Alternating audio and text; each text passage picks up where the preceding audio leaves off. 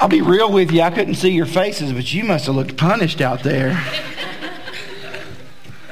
If you'll open your Bibles to Colossians chapter 2, I'm going to preach the other 73% of this morning's sermon.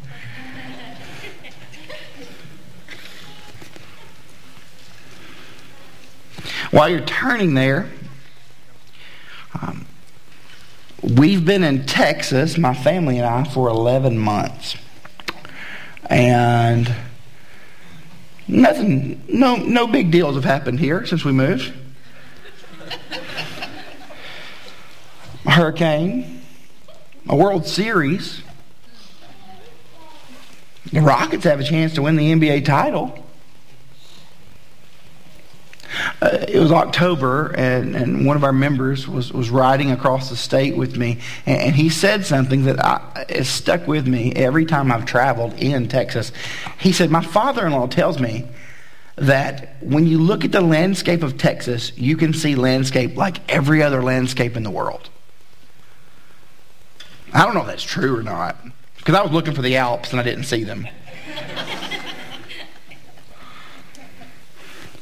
But I was driving last night, and I was not on the interstate. I was on a farm to market road, and I just keep thinking this is really pretty, like the sun setting.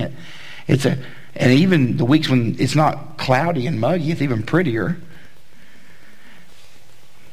There's wide open spaces. What does this remind me of as I'm driving across the state? By myself. Does this remind me of Friday Night Lights? And I watched every episode of that. That's a gift from God to us as a people. But it wasn't Friday Night Lights. Is it some sitcom?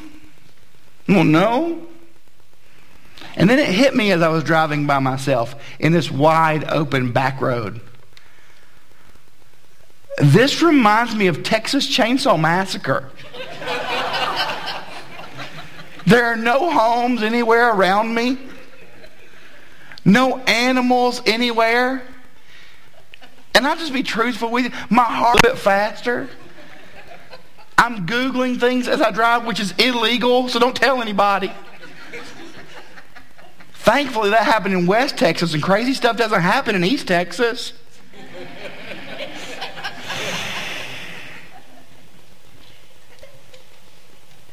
The idea of being alone, by yourself, isolated.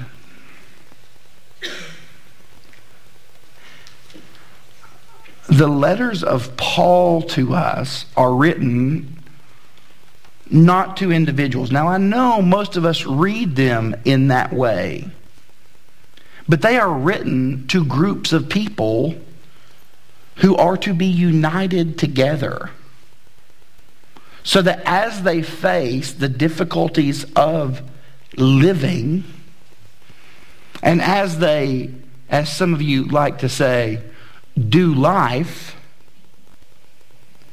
they realize they are connected to other people.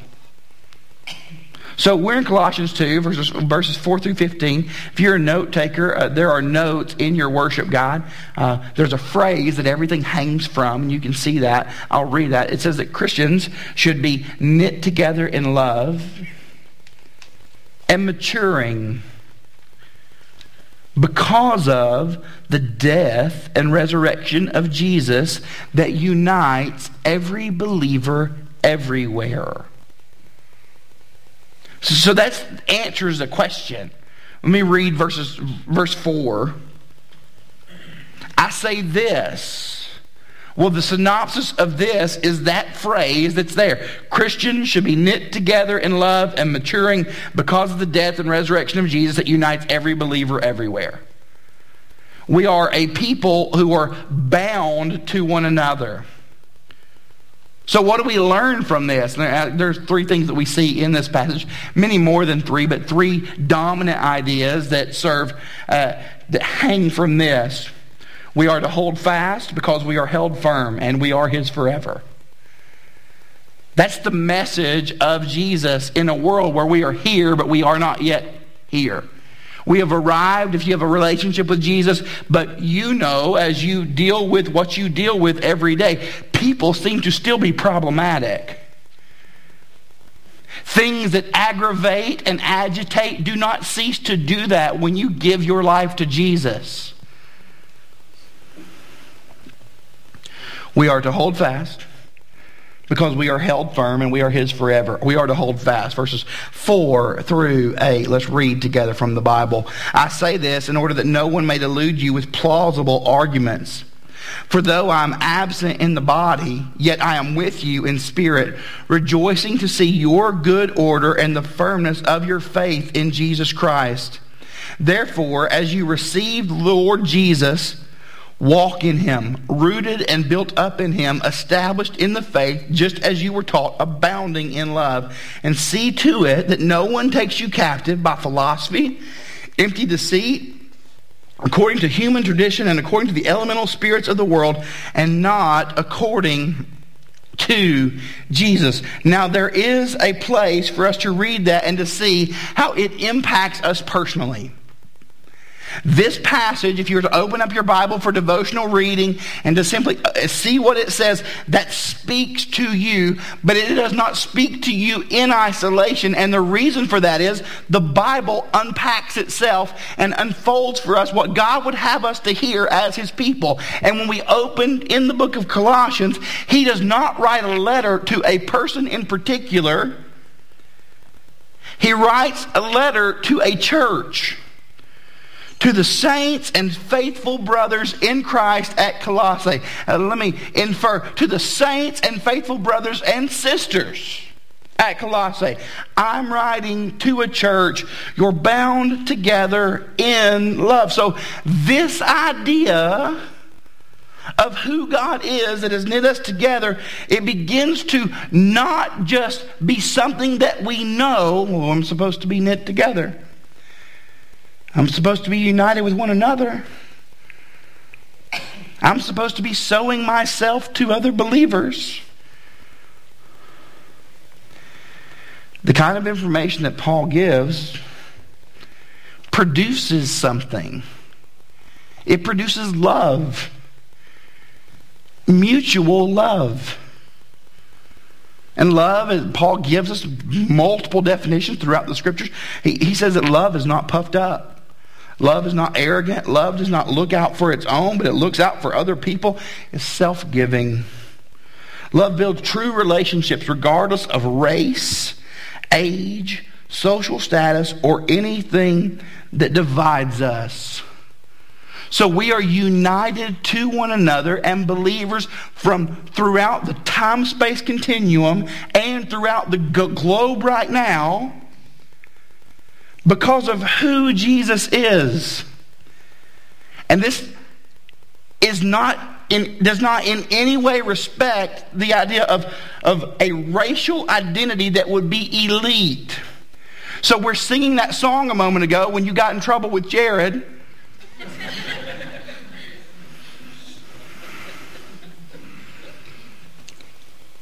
And we started to sing about seeing the face of Jesus.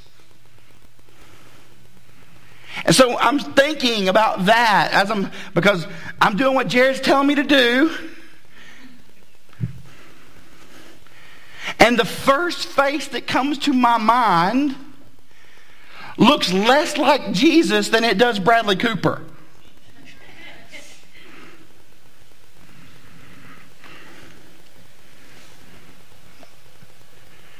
We better hope that we're united with every race. If that is not the case, then we're in trouble. Because lots of our faces look alike. Bound together to other believers, holding fast. And Paul says this idea of unpuffed love, love that is not arrogant, love that does not boast, love that unites us. these are not just things that Paul says are supposed to happen for Christians. Paul says for believers in Jesus, these things are happening. So, help me out.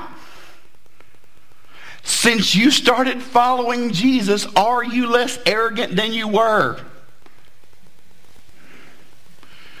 Are you less puffed up, or can we say deflated?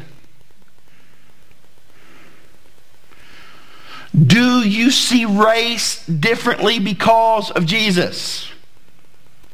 Because if you do not see race differently because of Jesus, you do not see Jesus. The true people of God are united by this because we're marked by the Spirit. 4 through 8, they give us two things that Paul directs with. He says, do not delude. Don't let them delude you. Don't let them take you captive.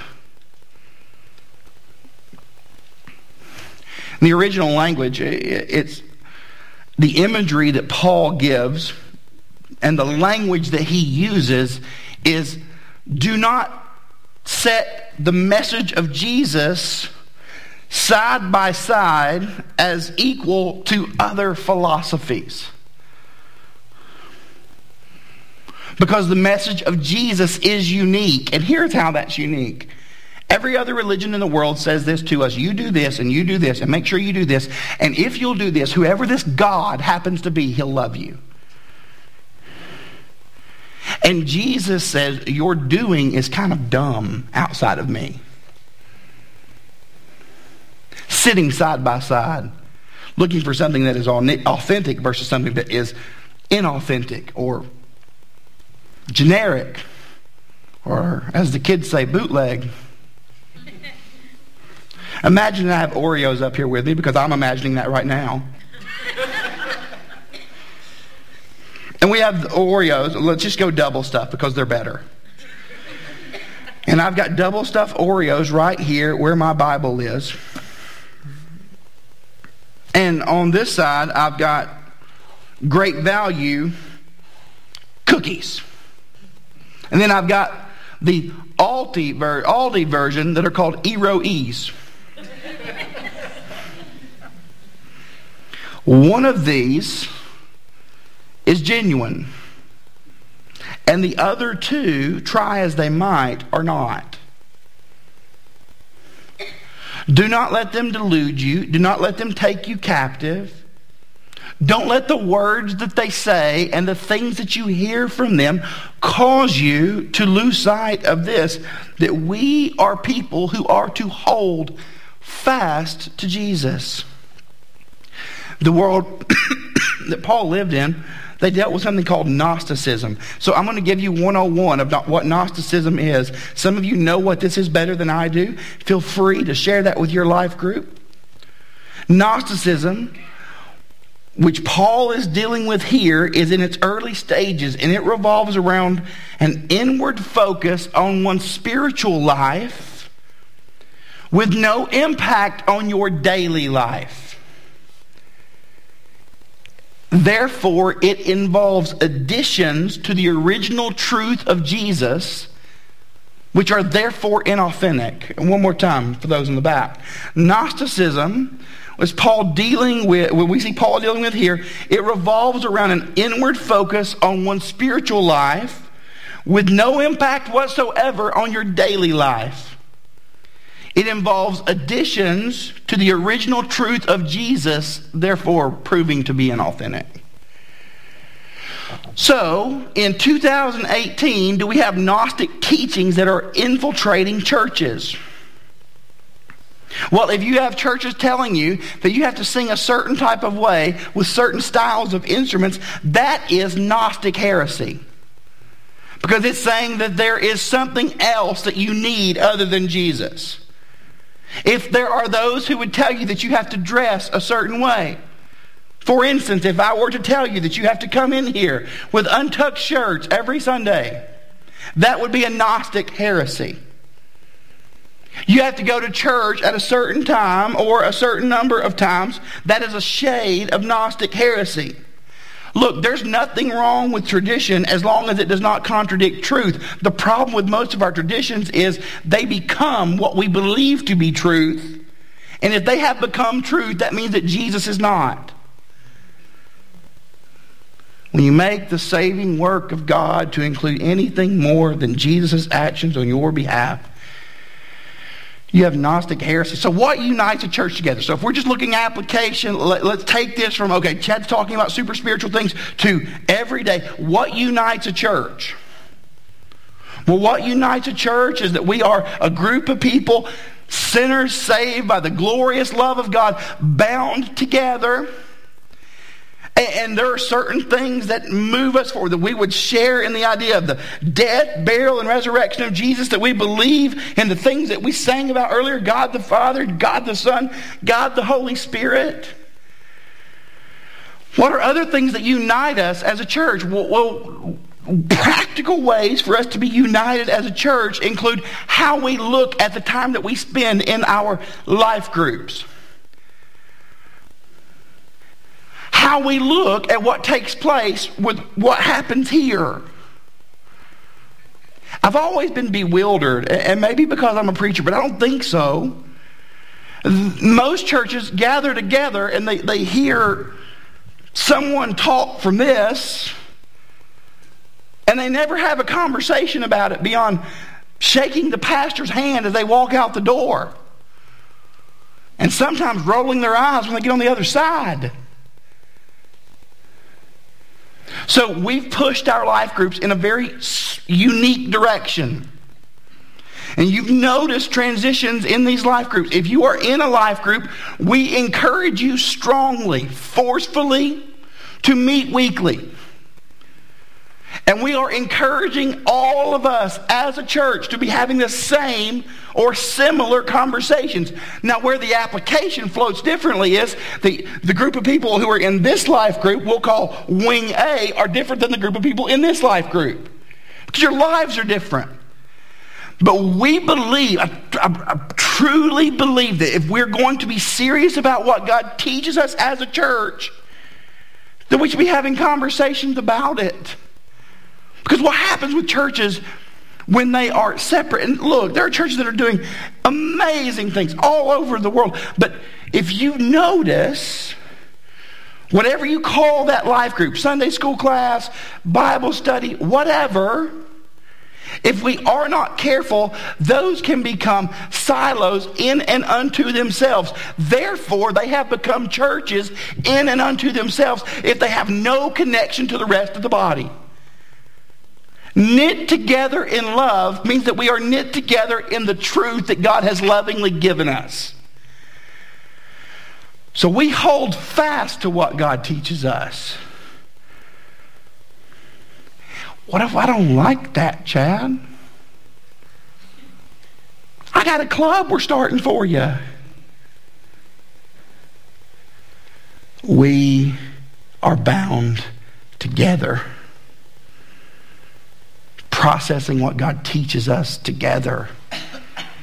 So we hold fast together. Therefore, verse 6, as you receive Christ Jesus as Lord, walk in Him, rooted and built up in Him, and established in the faith, just as you were taught, abounding in thanksgiving. So let's do a little word work right here. Rooted, that's a natural term. We talked about that when we were in the book of Revelation. We know how roots work. Growth comes through roots. Grounded, built up, is foundational term. It's a structural concept. The additional word that Paul uses here that John does not use and that Paul does not use when he talks in Ephesians about this is the idea of walking together. It's the idea of forward progress, moving forward. People love to talk about bicycles, and one of the things that we love to say about them is this. If you are doing something that you've never done before, Or rather, if you're doing something that you've done before, but it's been a long time, you say, it's just like riding a bicycle. If you've ever said that, could you wave at me right now? It's just like riding a bicycle. The problem with that is bicycles. I got one. Someone gave it to me. And I decided to ride it with the boys. The boys are going to ride their bicycles as small children who are super duper healthy. And I'm going to ride my bicycle and pray that the sovereign Lord of the universe will get me home. And as I'm riding on this bicycle, everything's going okay, but I did feel a little wobbly with it underneath me because I've not done this in a long time. Anyone ever done this? You picked up the bicycle after a long time and thought, I may die on this. Everything was fine. Moving forward. Wheels rolling together. Moving forward. We roll into the house because we hear that there's something for us to go do that night. And as I'm rolling in, the bicycle's slowing down because I've pumped the brakes yet again. And I begin trying to make the curb by my house. But I'm not moving forward.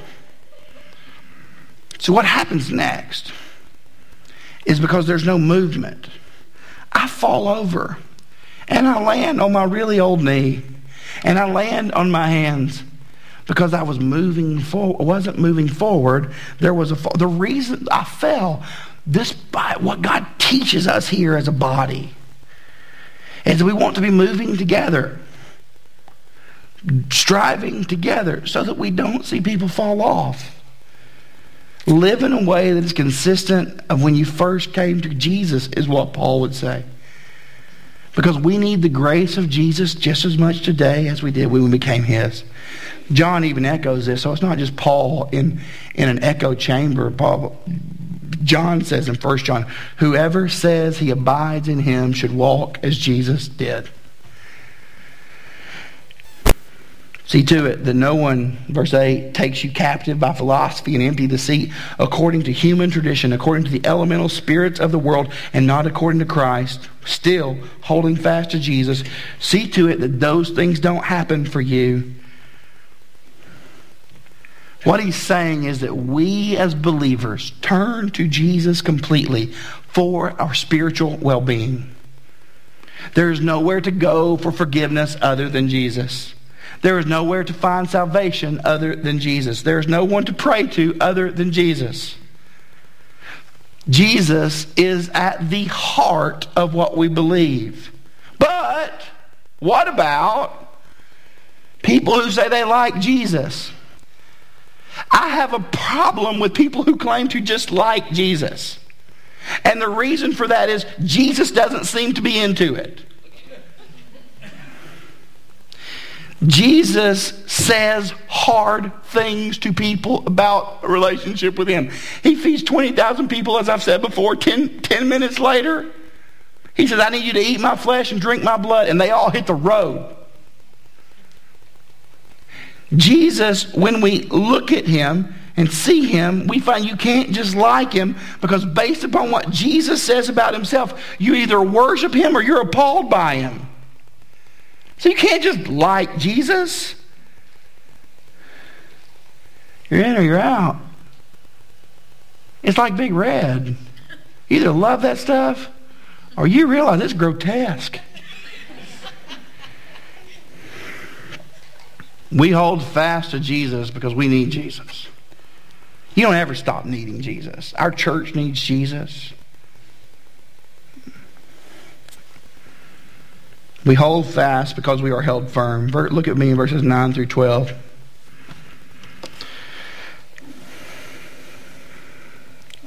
For in Jesus, the whole fullness of deity dwells bodily. And you have been filled in Him who is the head of all rule and authority. In Him you were circumcised with a circumcision made without hands, by putting off the body of flesh by the circumcision of Christ, having been buried with him in baptism, in which you were also raised with him through faith in the powerful working of God. So we got to do some work. I just can't wrap up at the circumcision verses. When you look at the world that Paul lived in, there were those who of Jewish heritage who were watching as Gentiles like us were becoming part of the Christian faith. And there were some leaders among these Jewish people who were saying to the Gentile believers, hey, I'm glad that you're here. No more sausage for you. No, you have to eat kosher now. But even more important than that, you have to be circumcised, because that's what good Jewish people do. So Paul is hearing from everywhere. This is being told to new Christians. And Paul stands up and rants and raves. Now, there's no problem. Old Testament circumcision throughout it. It's God's historical mark. But a big debate in the first century is this. Some Jews believe you have to do this to new believers, and Paul's against the idea. And the reason that Paul's against the idea is that he sees from God that this is no longer an external mark. It's an internal one. You don't need to have this happen outwardly, because God has pierced you inwardly. God has made you his own. There's no longer external identity based upon markers on our bodies. We now see that we are defined by this, that in Jesus we are his and he is ours. All the benefit of his life and death now flow through us. Your sins are dead because they died with Jesus. And if anything is taken from me, I get to stand in this truth because God has extended mercy to me. This is language that we use when we baptize people. We baptized one of our girls 2 weeks ago, that we are buried with Christ in baptism and we're raised to walk in a new kind of life. So if you're here and your background is not what we call baptistic, in the sense of we do believers' baptism here. And the reason that we do believers' baptism is pretty clear. We read through passages like this, and we see that we are making a public statement, a symbolic declaration that we have been buried with God, with Christ in his baptism. Our sins have been buried with him, and we're raised to walk in a new kind of life. You look at that alongside of what we see in the Gospels about the baptism of Jesus. Jesus is baptized, and from that point, his public mission begins. So for you as a believer, if you are baptized as a believer, your sins are dead. You are raised to walk on public mission for the sake of the fame of Jesus. We are held fast, or we are held firm. We hold fast to who holds us firm, because we see that we're his forever. Verses 13 through 15. This is so important. 13 through 15, we'll get another sermon next Sunday. Don't forget this. You, all of us, just be clear, you. Say me. Everyone say me. Good. You were dead in your trespasses and the uncircumcision of your flesh.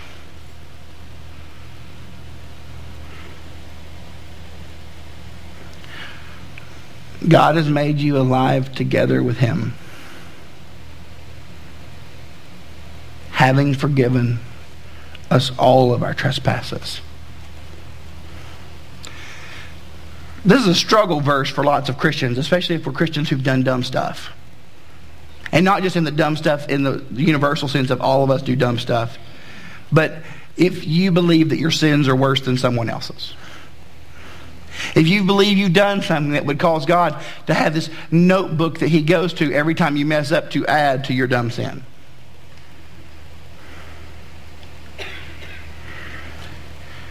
The message of Jesus to us is this: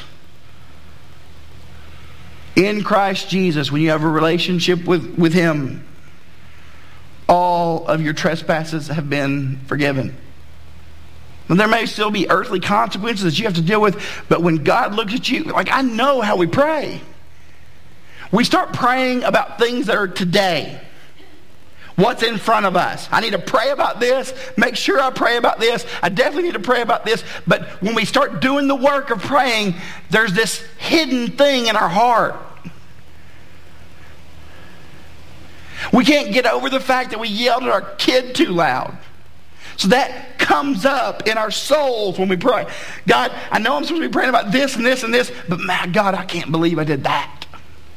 Or maybe it's adultery. God, I'm praying about this and this and this. I know you've forgiven me, but I know what I did there. Can you just not deal with that? God, I know I did this. I can't believe I did this. And we start asking God to forgive us for things that He's already forgiven us for. And here's the message of God from throughout Scriptures. When did you yell at your kid?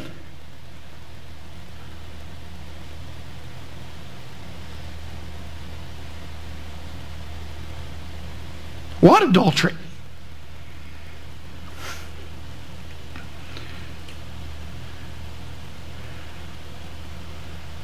I forgot you acted like a clown yesterday.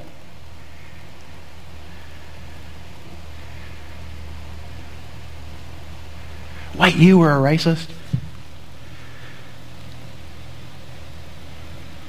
You were a sexist? You talk rough to your wife?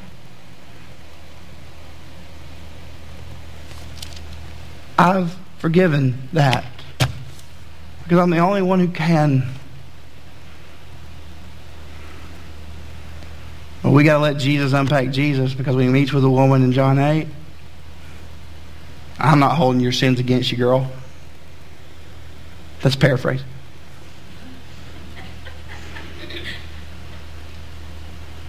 But go and sin no more.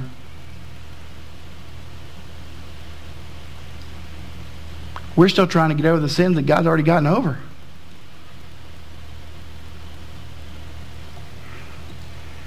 That's religion. And that's not what Jesus is showing.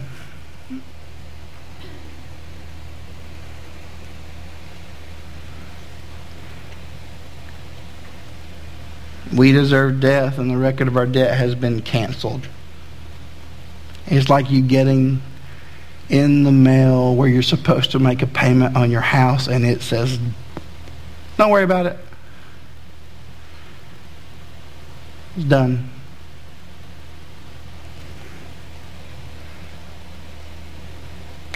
By canceling the record of debt that stood against us with its legal demands, this he set aside, nailing it to the cross.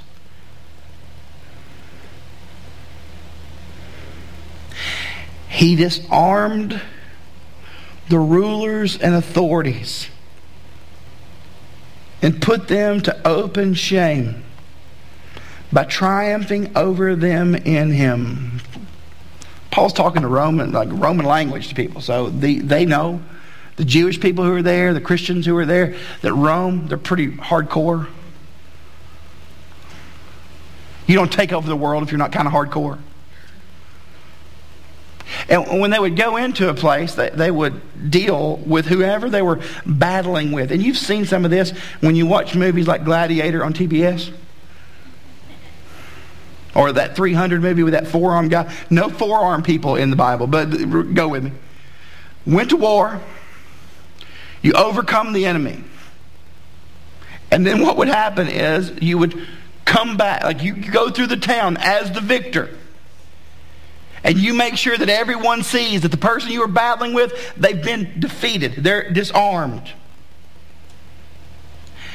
They would drag the surviving king in. And they would bring his warriors, and they would bring all the stuff that was taken in victory, and they would parade through the streets. They would publicly shame the one that they are at war with, to show that victory had been won. But this was not to invoke fear in the people, though that happened from time to time, I'm sure the goal of this was to enforce those that were before then loyal to this previous king, that we're going to protect you, we're going to care for you, because what your allegiance to, it's done. So Paul uses this language about Jesus, not about himself, and says, I've strolled into you. And I'm dragging Satan and hell and demons and tax collectors behind me. And you can see that every bit of this has been put to shame. You used to think this took care of you. I'm going to show you what real care looks like.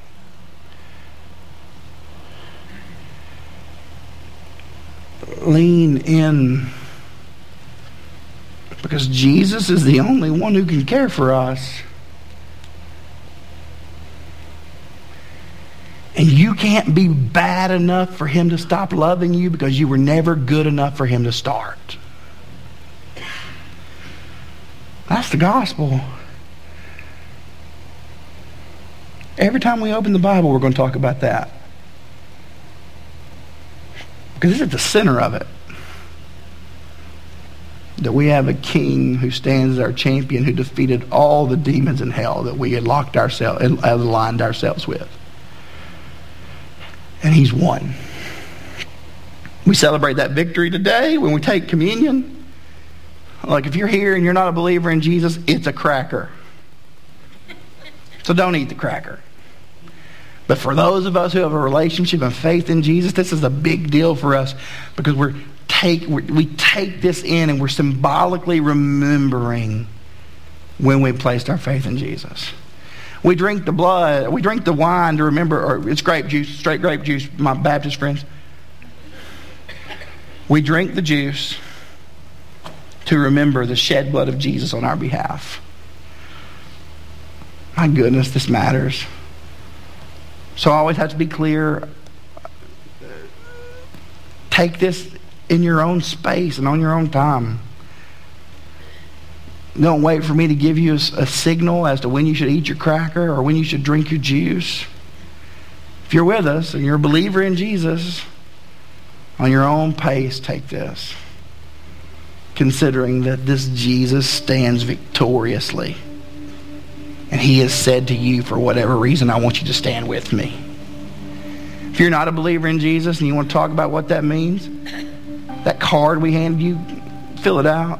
But if you need to move to somebody right now, I'm going to be right over here.